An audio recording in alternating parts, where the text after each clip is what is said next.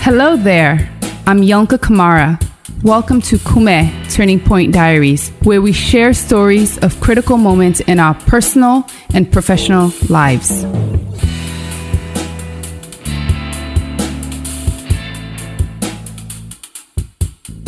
Today is just going to be me. There's no guest. It's just going to be me talking about my practice of self-knowledge. In the last episode, I introduced this concept, Nyerlong, which means self-knowledge in my familial language of Kronko from West Africa. And I really wanted to spend some time to just go deep about it and share my personal practice. So I hope that you find this helpful for you. I really want to challenge each and every one of you to implement some form of self-knowledge, because this is what this platform is about. It's about exploring ourselves, understanding our infinite capacity and the power we have to transform, to change, and create the world that we want. So that's the purpose of this episode, and I hope that you enjoy it.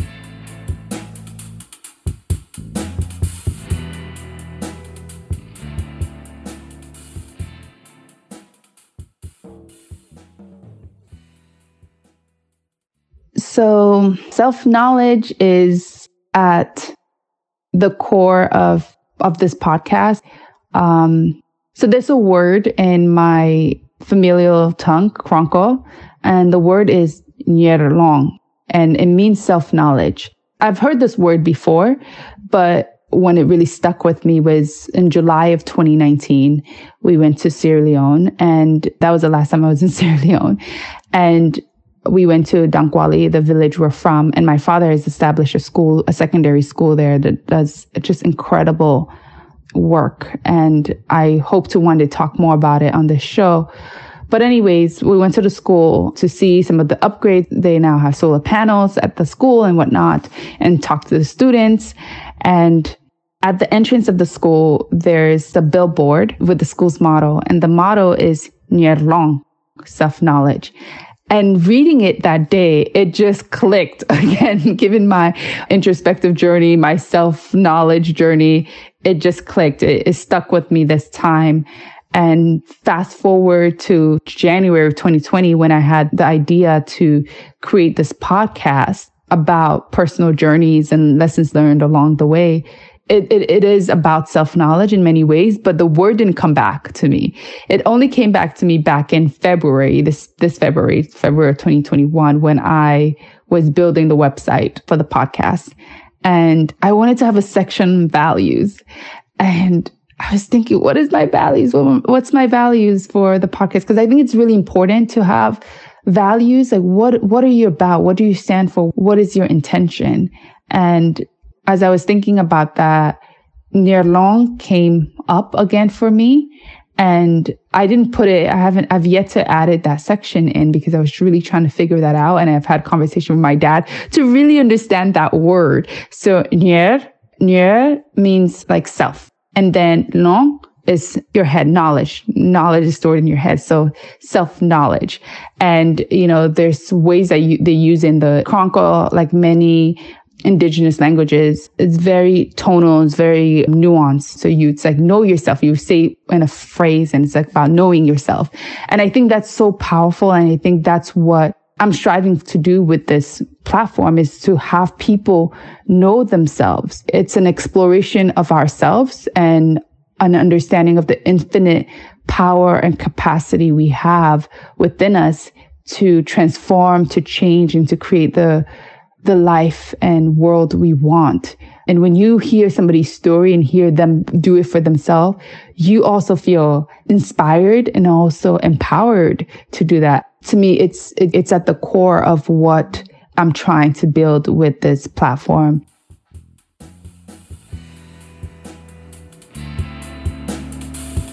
So among many things, I am a Finamusu, and a Finamusu essentially means a storyteller. I descend from a lineage of oral poets, historians called Fina. And so Finamusu is the female version of Fina. And in our culture, Finamusus are tasked with the responsibility of saying what needs to be said in difficult times. Essentially, there's a story that Steve Jobs once came to his team and asked them, who's the most powerful person in the world? And people were naming all kinds of stuff, presidents, whatever, all these type of things. And he said, no, the most powerful person is a storyteller. A storyteller shapes our reality. And he considered himself to be a storyteller. And for me, I'm like, wow, that's amazing, right? When you think about creators, they're changing people's realities. Oprah is a storyteller, right? So for a long time, this was not an identity that I necessarily embraced or was super proud of. It was an identity that my father, who's from this lineage, emphasized growing up in New York City. He was very proud of it and always emphasized the importance of stories and the power of stories. But I think as a kid, I had a very limited understanding of what storytelling is and what storytellers are. When I thought of storytellers, for most people, they think of people sitting around a campfire telling stories. And so storyteller is not something that has any kind of it didn't have the cachet that I guess I wanted. So when my father would say that he was a storyteller, to be honest, I was embarrassed for a long time. I would find many ways to just tell people his other accolades.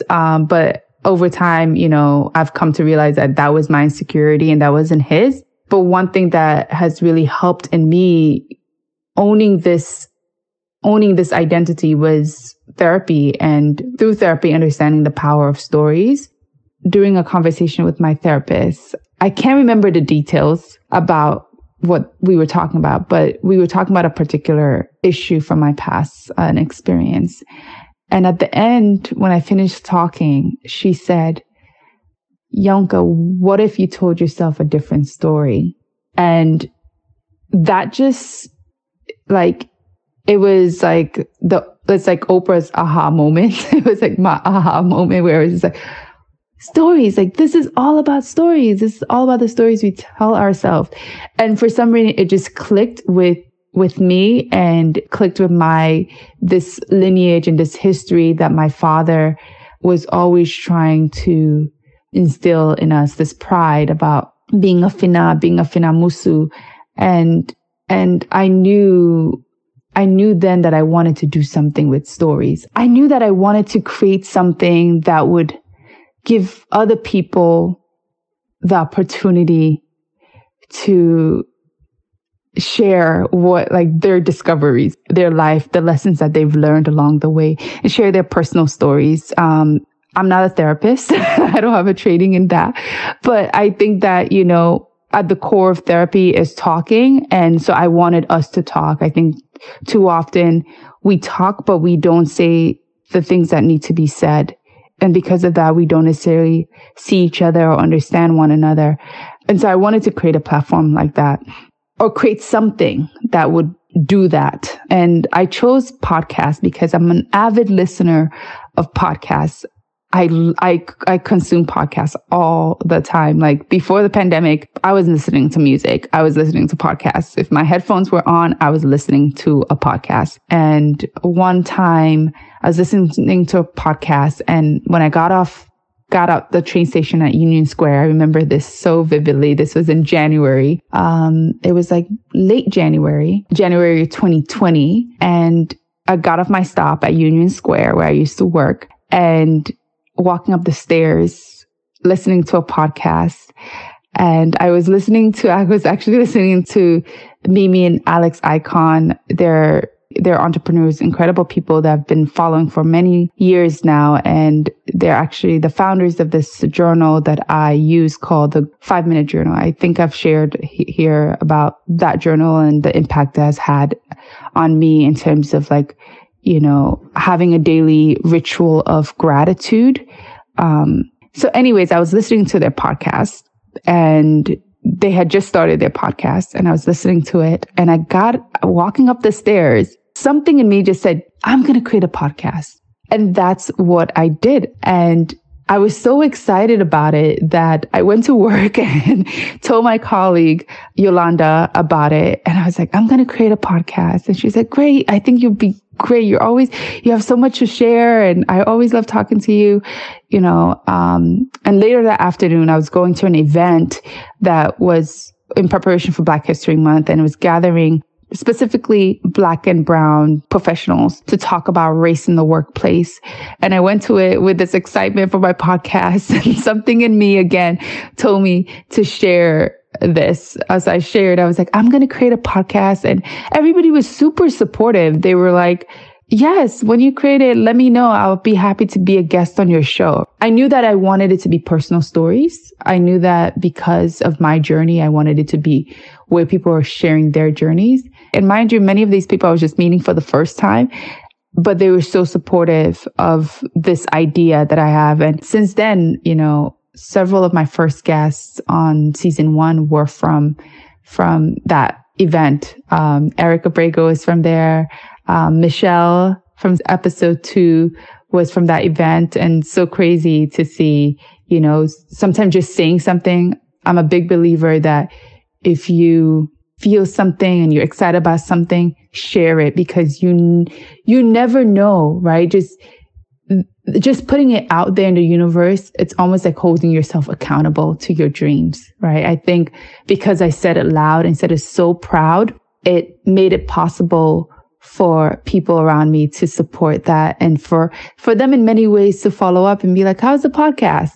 And so I'm very proud of myself and for that moment of knowing that I wanted to do this, and obviously sharing that dreams with my father and some other close friends who have just been so helpful in making this possible. And now more than ever, I'm so proud of being a storyteller. I now understand that, our stories help us understand ourselves and what we've been through in order to make the necessary changes to move forward. And this podcast in many ways is me stepping into my lineage and being able to do it in a new way to bring those stories to life and help people see themselves and understand themselves in new ways and create new realities and make the changes to live the life of their dream. So that's what occupies me now, especially with the podcast that I have, word Kume. And Kume, it's storytelling at its core. It's talking. It's having honest conversations about our personal journeys and the lessons learned along the way. And for the podcast, it was very important for me, again, because I was leaning into my personal identity, my lineage. I wanted the podcast and the name to reflect something of that. So Turning Point Diaries was something that I came through with, but I wanted a word that also reflected me, so if somebody saw it, they would be curious, what is this word? What is this word kume? And kume means conversation. It means argument. It has all of the elements of like interaction, right? So when you think about a conversation, there's arguments in a conversation, fight, like all that type of stuff. It has drama. It has the power of stories. And so funny enough, I went to my dad and I told him about the idea, and I was like, I have this word. I want a word that reflects it. And I was like, what's a word in our language that has it? Because I don't speak Kronko. Kronko is the language. I don't speak Kronko. I can understand it when I'm in Sierra Leone with our family for some time. I can pick up stuff, but I don't speak it fluently. So my dad is usually my point of connection whenever I need words and understanding things. And he said that word and it was perfect. It was short and it just fit. So Kume and then Turning Point Diaries. And yeah, I see Kume now as I grow it, it's like House of Stories, and it could be so many different things because stories are essentially the communal currency of humanity. And the more we share, the more we see that we're not alone, the more we see how similar we are, that we have the same fears, the same desires. And and that truly nothing is impossible. Like when you can hear somebody overcome something, it can make you rethink your situation in a different way.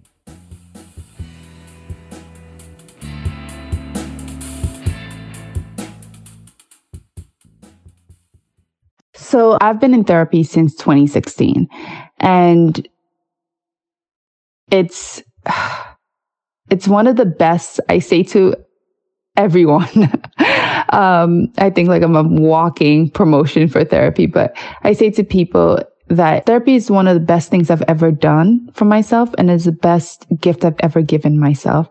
And I say that because of the discoveries I've made. So in 2016, I ended a relationship. It was in many ways the most significant romantic relationship I'd had. I ended the relationship, but I was really down. Like, I remember I would cry every single day. I would wake up, cry in the shower.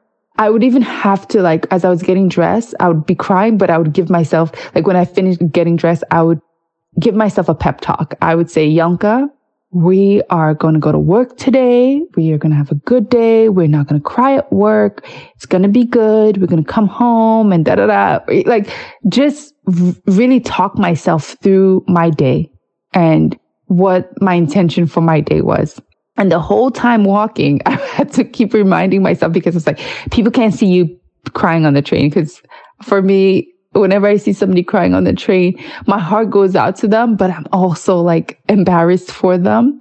So I didn't want to be that. I didn't want people to be embarrassed for me. So I would go to work and I'll be okay for the most part during the day, but something would happen and I would start crying. I would run to the bathroom, and there was one particular bathroom where I worked where it was just one stall. So you could close the door and you could just be you. And I'll turn on the water and I'll just cry.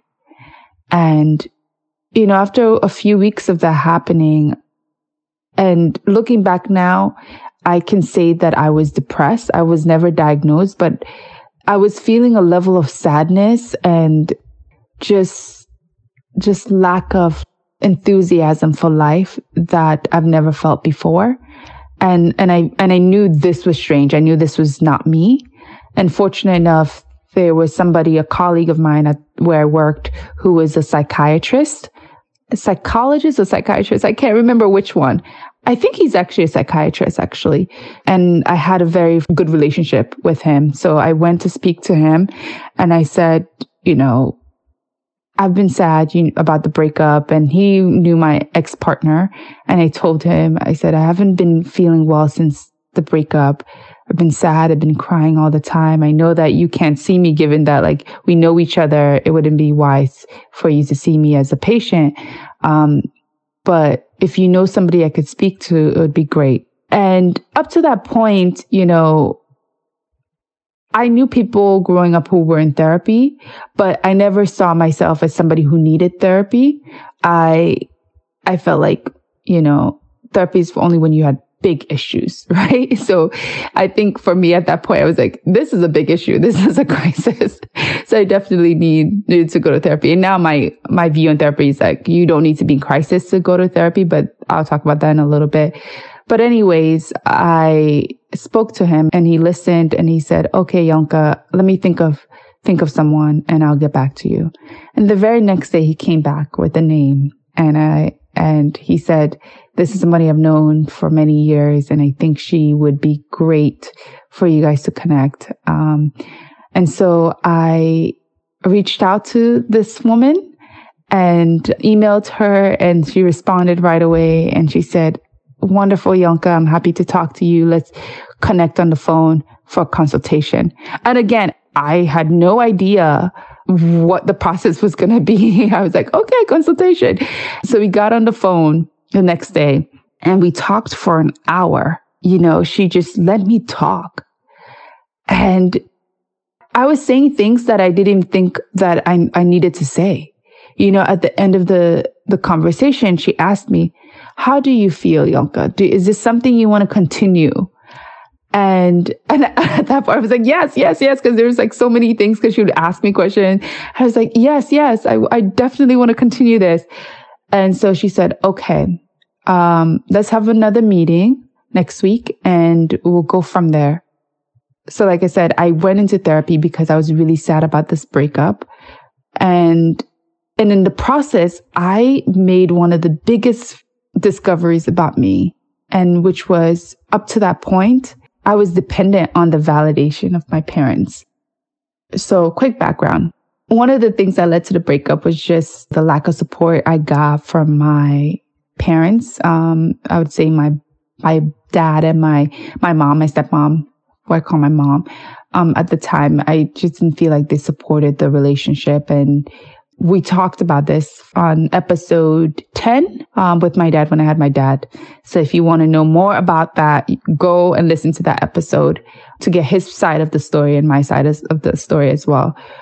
So many people have experienced their parents not liking their partner, and it's not the end of the world for them. And for me, it was almost like that. It was like a big deal. And going to therapy, I began to uncover why this particular thing was such a big deal for me. And up to that point, I was dependent on my parents' validation, but I didn't realize I was dependent on it. Again, another background. My birth parents have been separated, have not been together since I was born. I actually don't have any recollection of them together as a couple, to the point that I'm like, they're similar, but they're so different that I don't understand how they got together.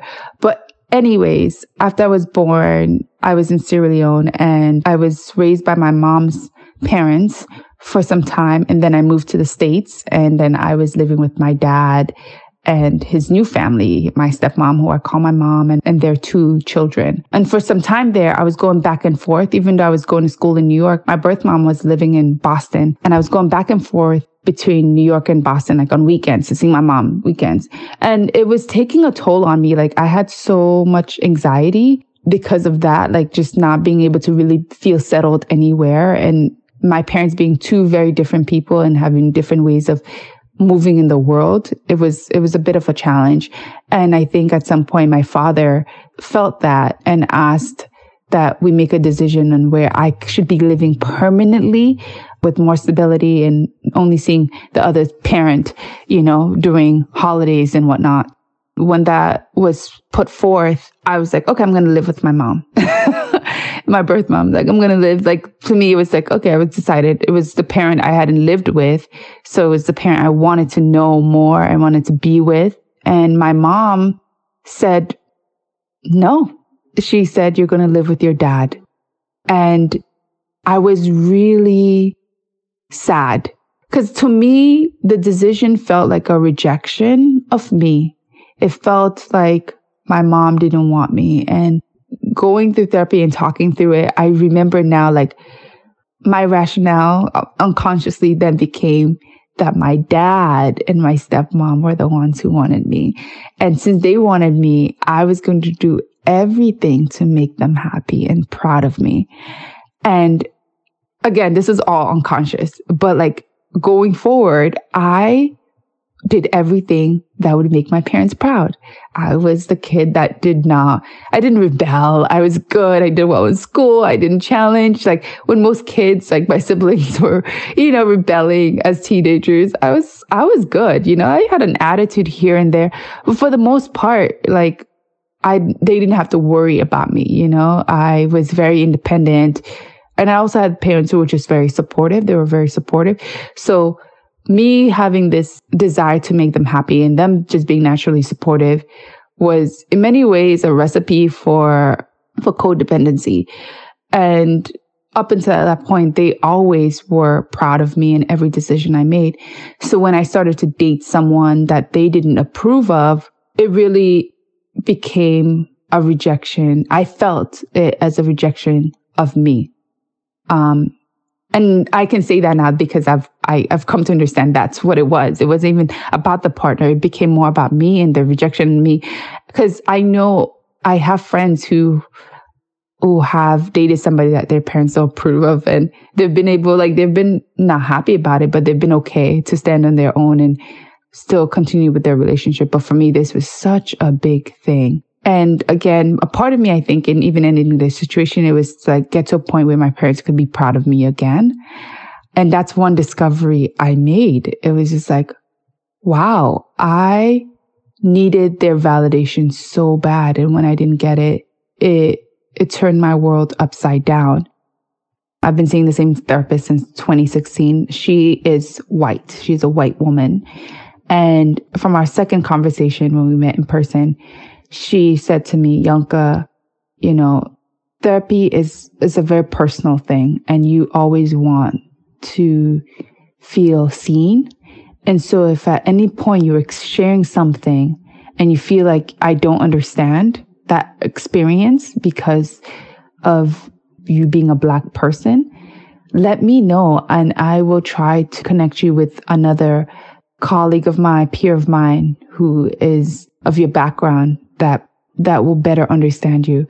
And when she said that, you know, it meant a lot to me, you know, because I think for me it meant that she knew what her limitations were as a therapist, that like, no matter your training, there were limitations to her lived experience. And especially because I was talking about being in a relationship that was due to race, you know, it was an interracial relationship, and, you know, my parents' lack of support was due to the fact that the person was of another race. And, you know, I think, and they had some concerns about whether or not how well supported I would be in that relationship and whatnot. So I think she understood that. And so that meant a lot to me. And, you know, there are times, you know, I say something and she's like, do you feel like you're over explaining yourself? And I've never felt like I was over explaining myself. I really feel like she's somebody who got me. And I got her, and I love the way she always received my truth with such care. For me now, when people ask me, how do you get into therapy? I always say, make sure you have a consultation. I think most therapists do that. Talk to them. Have a feel for the person, because it is a connection. You know, it's like some people are like, oh, I started therapy, but therapy didn't work for me. I'm like, it didn't work because you didn't have a connection with that person. When you have a connection with somebody, you will know when when you feel like you've been heard and being seen, and to be in a space where you feel like the person has empathy for you and feels you and wants you to really heal, you know, and it's not just sitting there scribbling on a pad. Like the way she looks at me, there's just her whole demeanor, really receives me and receives what I'm saying. So to me, that's really key. And I've worked through what initially led me to therapy, but I continue to stay because of the discoveries I've made along the way.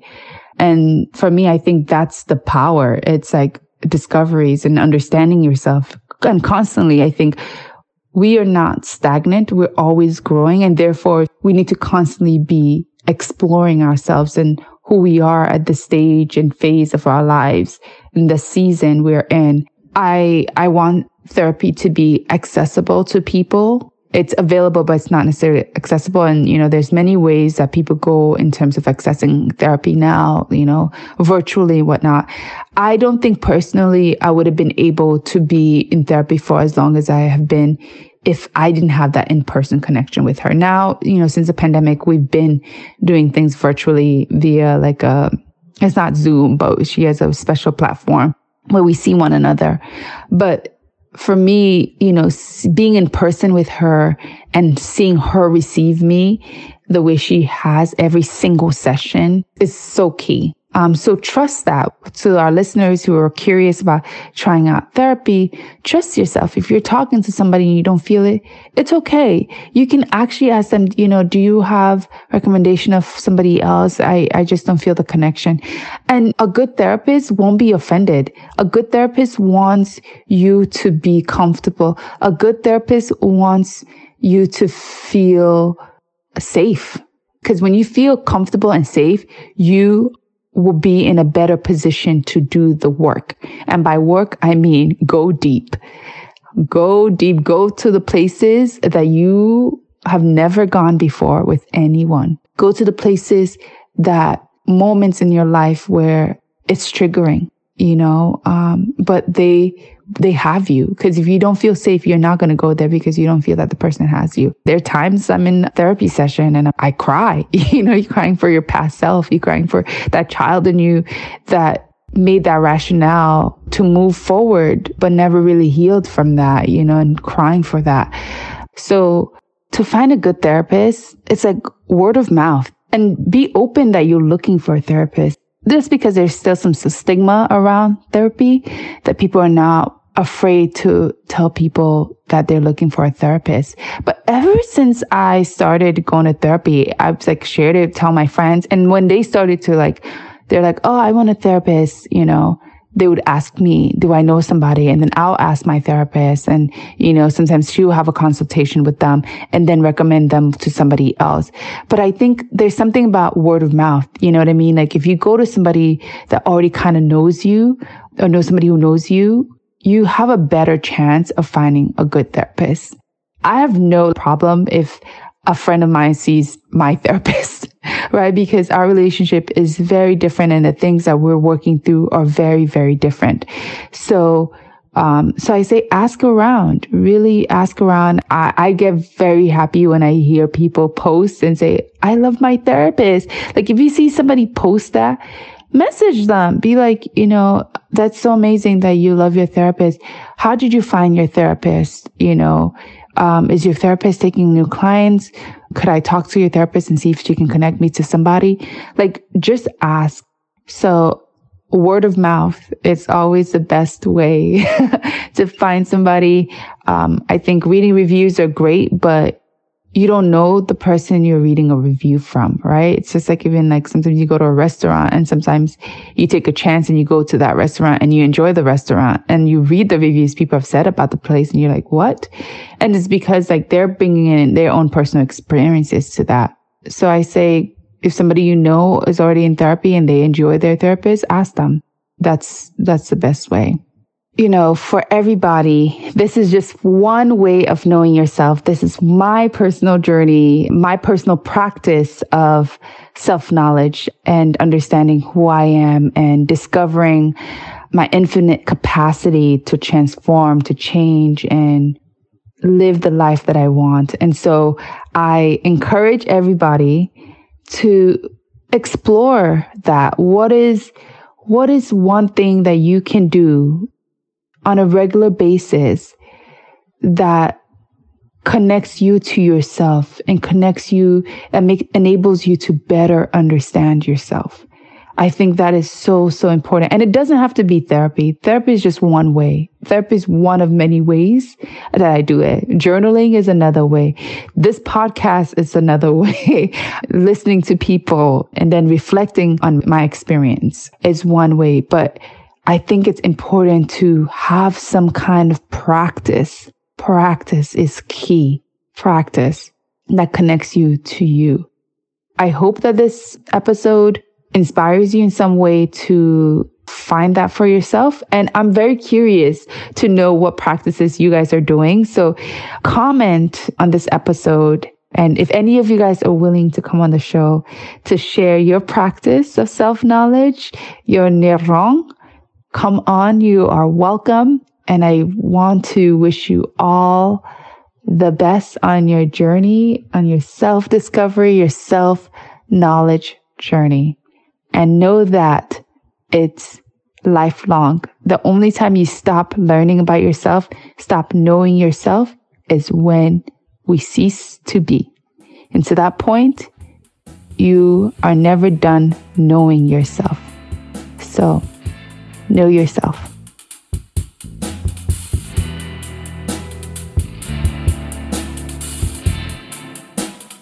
This episode was directed by DRC Jaye and co-produced by the AMBC.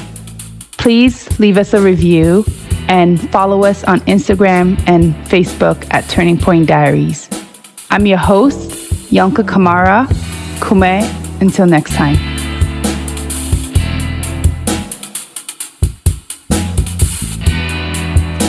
Theme music by Exile Dynamics featuring More Box.